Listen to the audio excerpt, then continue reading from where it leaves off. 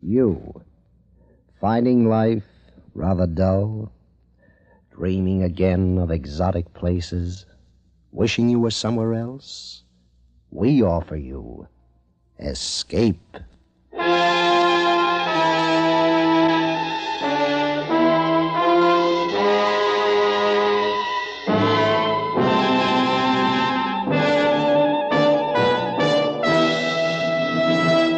Today, Escape brings you one of the most unusual and terrifying stories of recent years. It is a story of such scope that the producers of Escape, in order to dramatize its full impact, will present it in 2 episodes.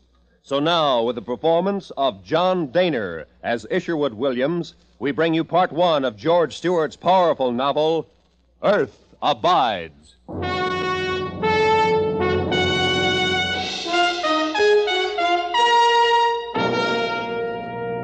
Another day is here, and you're ready for it. What to wear? Check. Breakfast, lunch, and dinner? Check. Planning for what's next and how to save for it? That's where Bank of America can help. For your financial to-dos, Bank of America has experts ready to help get you closer to your goals. Get started at one of our local financial centers or 24/7 in our mobile banking app. Find a location near you at bankofamerica.com/talktous. What would you like the power to do? Mobile banking requires downloading the app and is only available for select devices. Message and data rates may apply. Bank of America N.A., member FDIC. If a killing type of virus strain should suddenly arise by mutation, it could, because of the rapid transportation in which we indulge nowadays, be carried to the far corners of the earth and cause the death of millions of people.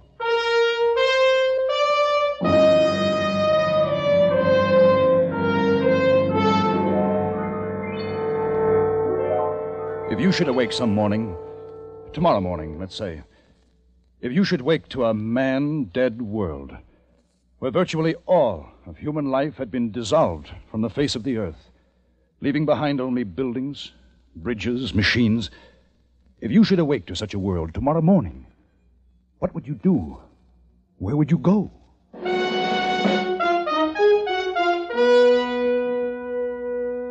My name is Isherwood Williams. I was a student of ecology. I was in the Northern California wilderness gathering specimens of rock, plant, and animal life. I was alone and had been for a month. Climbing up to a sharp ledge one day, I felt a sudden sharp pain in my extended right hand.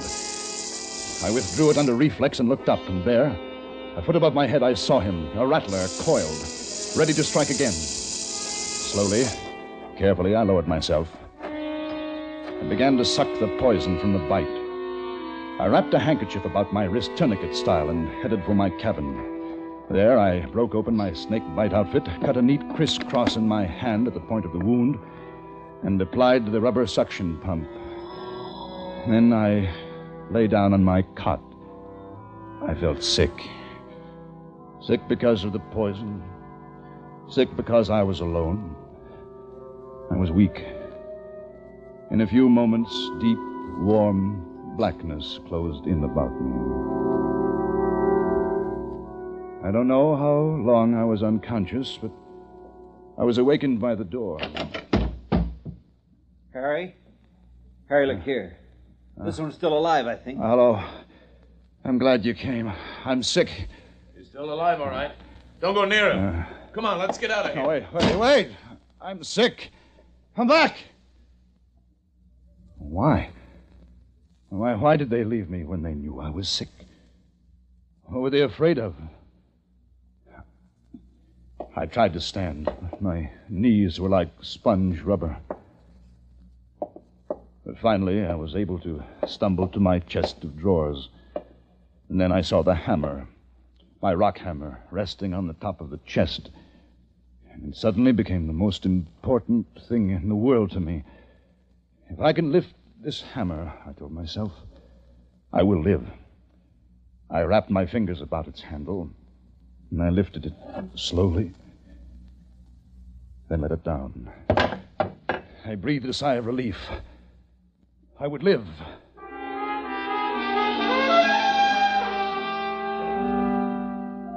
In the morning, I felt better. I got up, packed the car, and headed for the nearest town, Hudsonville, about 10 miles to the south. They'd take care of me in Hudsonville. Consider, if you will, the case of the rats that once inhabited Christmas Island, a small bit of tropical verdure some 200 miles south of Java. In 1903, a new disease sprang up. The rats proved universally susceptible and soon were dying by the thousands. In spite of great numbers, in spite of an abundant supply of food, in spite of a rapid breeding rate, the species is now extinct.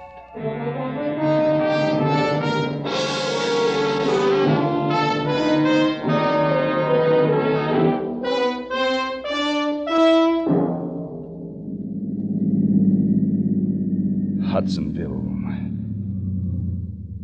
The familiar houses, stores, taverns, but no one on the streets. A hen scratched quietly in the dust. A lonely dog was howling somewhere. I got out of the car and walked into a little restaurant. The place was empty. Hey. Is anybody here? Hey! Silence. Deathly silence. On the counter, I saw a newspaper. Flipped it open. The headline... Crisis. Acute. I read the story, a dispatch from Washington. The federal government is herewith suspended as of the emergency. All officers, including those of the armed forces, will put themselves under the orders of any functioning local authority by order of the acting president. Front page, column 3. The West Oakland Hospitalization Center has been abandoned. Its functions, including burials at sea, are now concentrated at the Berkeley Center. Keep tuned to your radio. The radio. The radio in my car.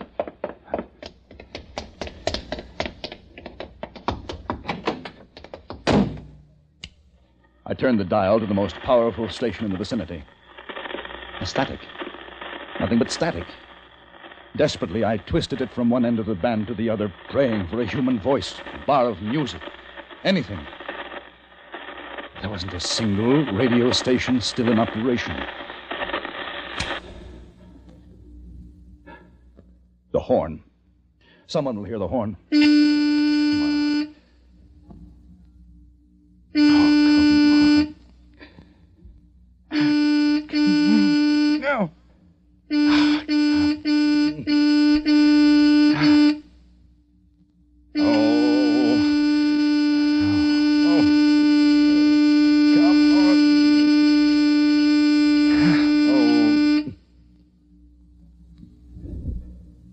Silence. Silence and death. I leaned back in the seat, exhausted. I sat that way for minutes before I looked at the paper again. The paper. The last sign of human life left to me. It was dated a week before. I read it through twice. Whole cities had perished. Medical centers, bodies. Doctors, nurses, burial crews hard at work, and then they too had fallen and died. The United States, the world, the stagnant flesh pool of death. Suddenly, with terror, I thought of home. I started for San Francisco. On the way, I helped myself to a tank full of gas at a station. Oddly enough, the pumps were still working.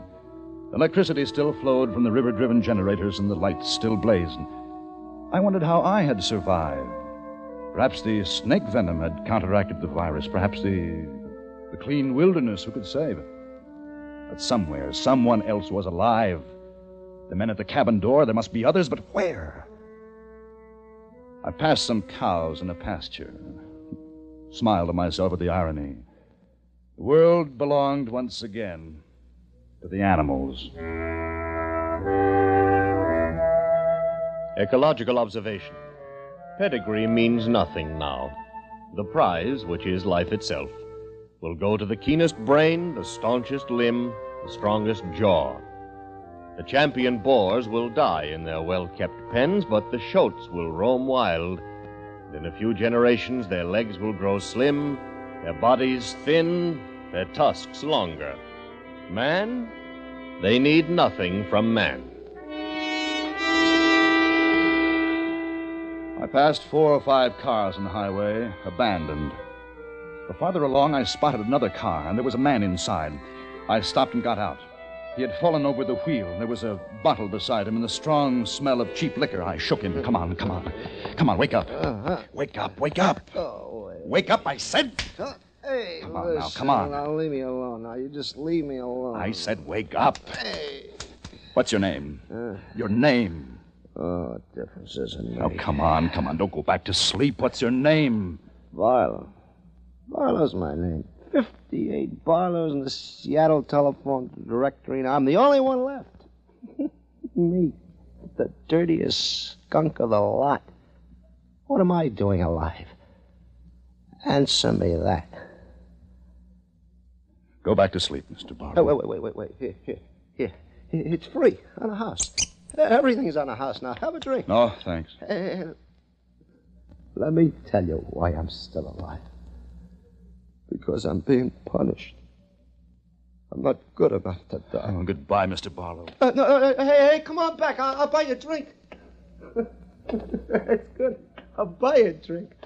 Look here, I got $500. I took it from a bank yesterday. You want it here? $500.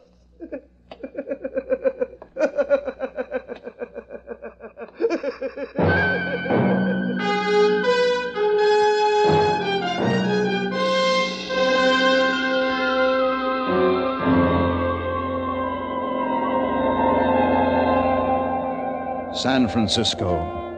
The mute, dead city of San Francisco. A naked forest of concrete with its empty streets, its ghosts of newspapers blowing across alleys. I crossed the Bay Bridge, stretched over the blank water. A single car, coupe, parked in an emergency recess, was its sole possessor now. The Bay Bridge. A final monument to the greatness that had been mankind.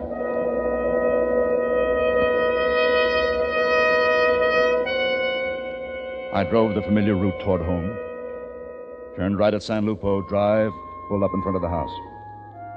I walked up the stairs, took out my key, opened the door. A strange odor of must and stale food blew out at me.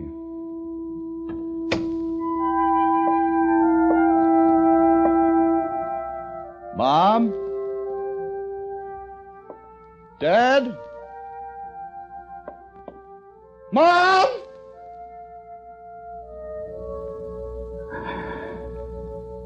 I fell into a chair and cried.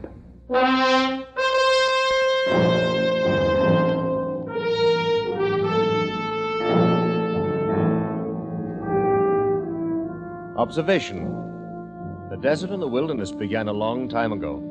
Men came only in the latter centuries. They camped at the springs and wore faint trails through the mesquite bushes. They laid rails, strung wire, paved long, straight roads. After a while, men were gone, leaving their small works behind them. In 1,000 years, at a conservative estimate, man will be a forgotten stone in the jungle.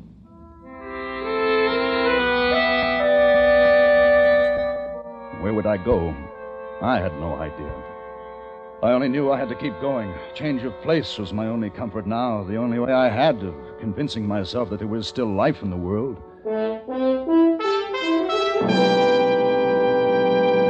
The snake bite began to hurt again, but it felt good, some small sign of living flesh. I left San Francisco and started across what had once been the United States, Route 66, through the giant Southwest, the towns, the empty, dead towns. The dust-blown, silent towns passed me by, one after another. Kingman, Flagstaff, Albuquerque, Oklahoma City. Just outside Guthrie, I saw a Negro tending his garden as if nothing had happened. He was afraid. He waved me on with a shotgun. In Tulsa, the sprinklers were still going in the park. I stopped. In Fayetteville, Arkansas, I heard music. Came from a little bar. neon lit, spitting its bright invitation to the empty street. I took my hammer and went inside. The bottles were stacked neatly, bar rag over the rack, and a broken jukebox, blazing in blues and reds, singing its song to the vacant, varnished tables. And you just want to jump up and shut down up. like a carnival. Shut up. It's love. Shut up. There's a sparkle Shut up. to me. Shut up. Shut up. Shut up. Well grounded, but you're soaring through air. Oh, but it's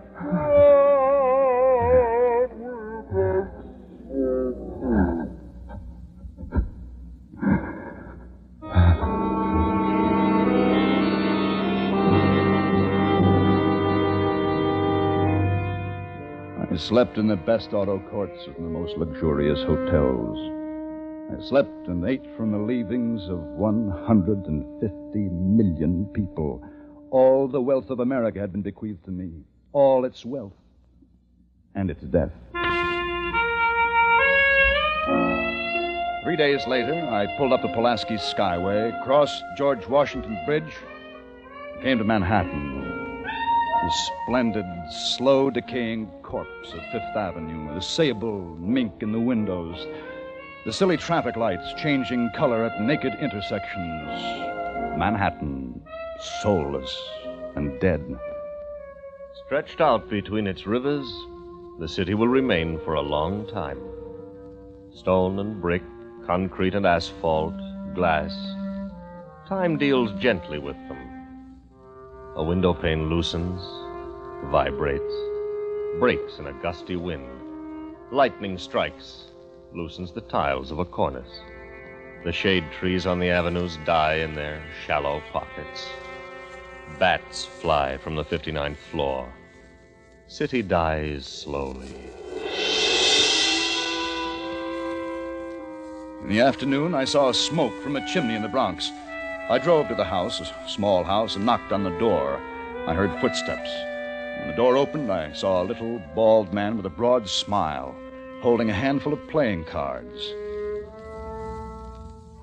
Milt Carson. How do you do? Come on in. You're in time for supper. Well, thanks. I just ate. This is Mrs. Carson. How are you?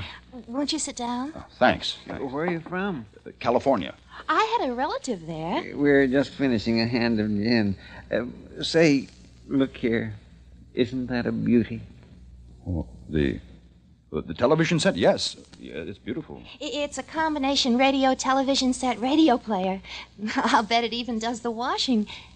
It took us 2 days to get it up the steps from the radio store. I always wanted a set like that. Yes, but there's nothing on the air. Sir, always wanted a set like that. Jen, there you are. I owe you $10,000. Well, give it to me tomorrow. There's a busted window at the Chase National. All the money you want.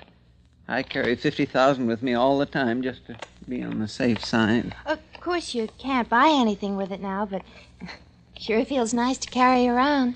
How about some salami? No, thanks. I just ate. Oh, yeah.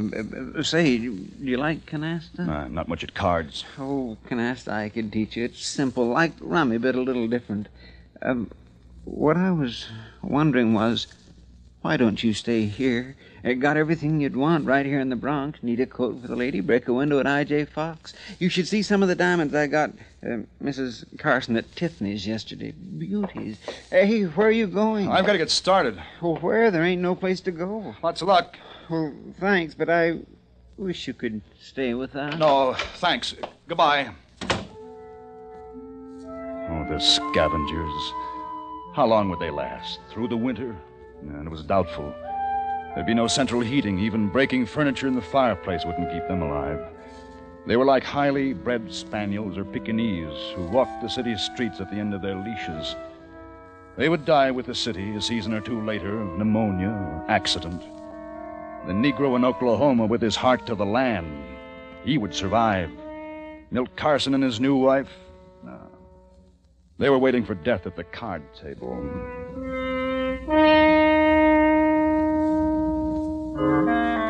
2 weeks later, I was in San Francisco again. The streets were just as bare as when I left. The lights were still on, but dimmer now. Water flowed still from the faucets. But San Francisco had a new population, the dogs. They hunted in packs, all breeds bound together in the common search for food. Danes, Dalmatians, Scotties, toys, all of them. The dogs had taken over the city. And I decided to move back into the house because of the familiar things. Late one afternoon, I went out to look around the neighborhood, and I heard the yelping too late. As I looked around me, I saw myself being surrounded by dogs. They were hungry, ravenously hungry, and they started to close in. The car was on the street some 50 feet away. If I could make the car. The bulldog made a lunge for me. I kicked violently and started to run. They were after me, some of them running at my legs. He reached the car, opened the door, and slammed it. They climbed to the window, baring their fangs, their red tongues wet with hunger. But I was safe.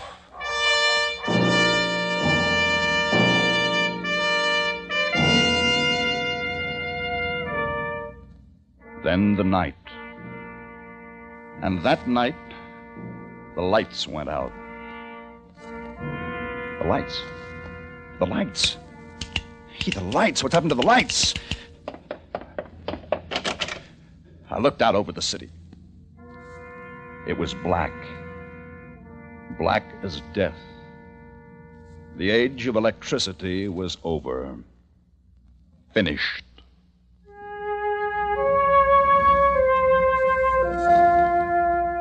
There were candles. Mom kept them for ceremonial occasions in the buffet, and I found myself hoarding matches and flashlights, candles, piling them up in the corners. There was only night and day. Time had lost its meaning. And I had food and clothing. And then I had books to read. The Bible. And I read the Bible.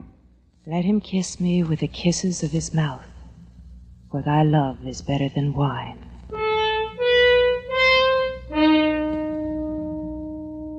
There was a faint but unmistakable light burning that night a mile away on Nob Hill. I got into the car and drove to the light. I parked the car. I reached for my hammer. In the window, a shadow moved. As I approached the door, a flashlight caught me in its glare. I stopped, dead still. I waited for someone to say, "Put your hands up." "Who are you?" There was a breath of perfume. That's a nice car. I can pick up a better one on any street corner. Come on in. Thanks. How about some coffee? Sounds good. How come you didn't find me before this? I just saw the light tonight. I decided to investigate. I saw your light lots of times. Oh? You live down on San Lupo Drive. Well, why didn't you come in? Woman's pride. Man's supposed to come after the woman. Uh-huh. That was before. There are no rules now. No, but they're habits. Want yours black? Yeah, black's fine. I don't want you to think you're the first one I've met. There were 5 or 6 others. They saw the light and they came in. They had coffee and I sent them on. What about me? I don't know you. Well, I'm clean, well-educated, healthy, young. Those are the good things. I dislike turnips, canned beans, stupid people. What's your name? You'll laugh. I would laugh. What's your name? Isherwood, my mother's maiden name. Everybody calls me Ish. Well, mine's Emma. Emma and Ish. Nobody's going to write any love songs with that combination. No. Don't imagine they will. I like you. Coffee will be ready in a minute. Emma, will you come and live with me? I don't know you. What is there to know? That I like you, you like me, that we're both alone. Emma? What? Emma. Yes. Good. Ceremony. There ought to be some kind of ceremony. Have you a Bible? Bible? On the mantle. I've never used it. I just had it. Here? Give me your hand. Now, we shall be together always.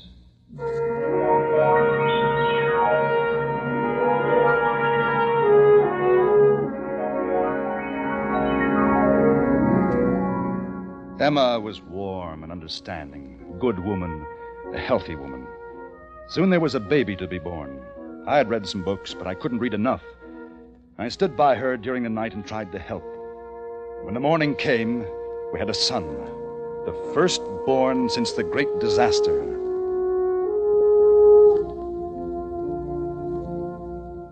Then there was the matter of time. We won't need to know the exact hour. No, that's true. The clocks have stopped, but what's the difference? We eat when we're hungry, and when we're tired, we go to bed. But the months and the years. It's important to know when the year ends. Oh, that's what I've been doing out on the porch. What is that thing out there? Well, it's a transit.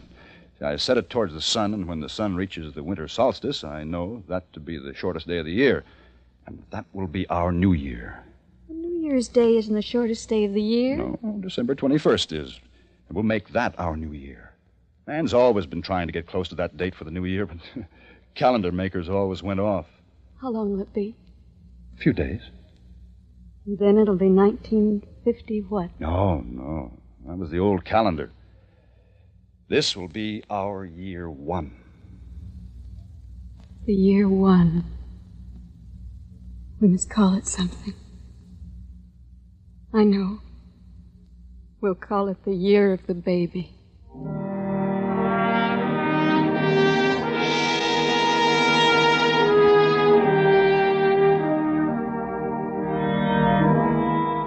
The new life began around the simple problems of Emma, myself, and the baby. The day came when the sun reversed its path. I took my hammer and a chisel. Emma and I had found a tall, smooth rock in what had once been a small public park. In the rock, I carved the figure 1. The new beginning, I said to her. The rebirth of man. In the year 2, the rats came. San Francisco was overrun with them. They had broken into most of the grocery stores, torn open the cartons, gorged themselves, and gave birth to more rats. They multiplied by the hundreds and then the thousands. Rats, the carriers of deadly bubonic plague. Come quick, they're getting in. Where? Here. And shoot through the door. Well, get me that kitchen chair. Hurry now, hurry. Here. They're going to the bedroom, toward the baby. Now hold the chair against the opening. I'll nail it later. The baby! The baby!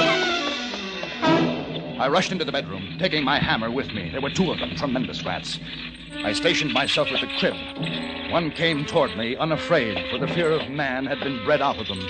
And I flung the hammer at him. I missed. The rat leaped up into the crib. I threw a blanket over him and flung him to death on the floor. Then I picked up the hammer and threw it at the other one.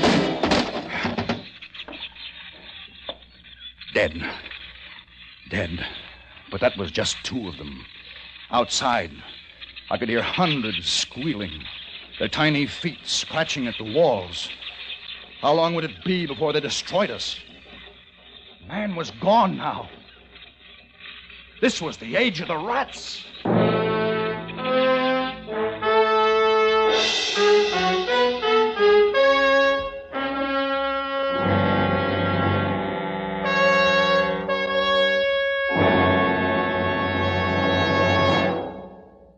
Escape is produced and directed by Norman Macdonnell. You have just heard part 1 of Earth Abides by George Stewart, specially adapted for Escape by David Ellis. John Daner was starred as Ish, with Larry Dobkin as Dr. Stanley, and Peggy Weber as M. Featured in the cast were Michael Ann Barrett, Parley Bear, Ron Brogan, Paul Frees, and Lou Krugman.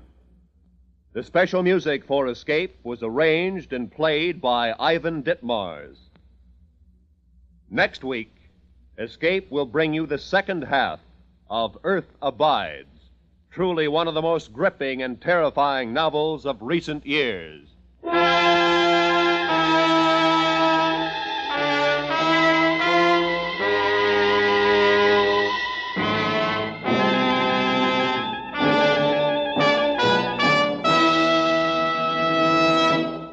This is CBS, where you spend an hour with Frank Sinatra every Sunday afternoon on the Columbia Broadcasting System.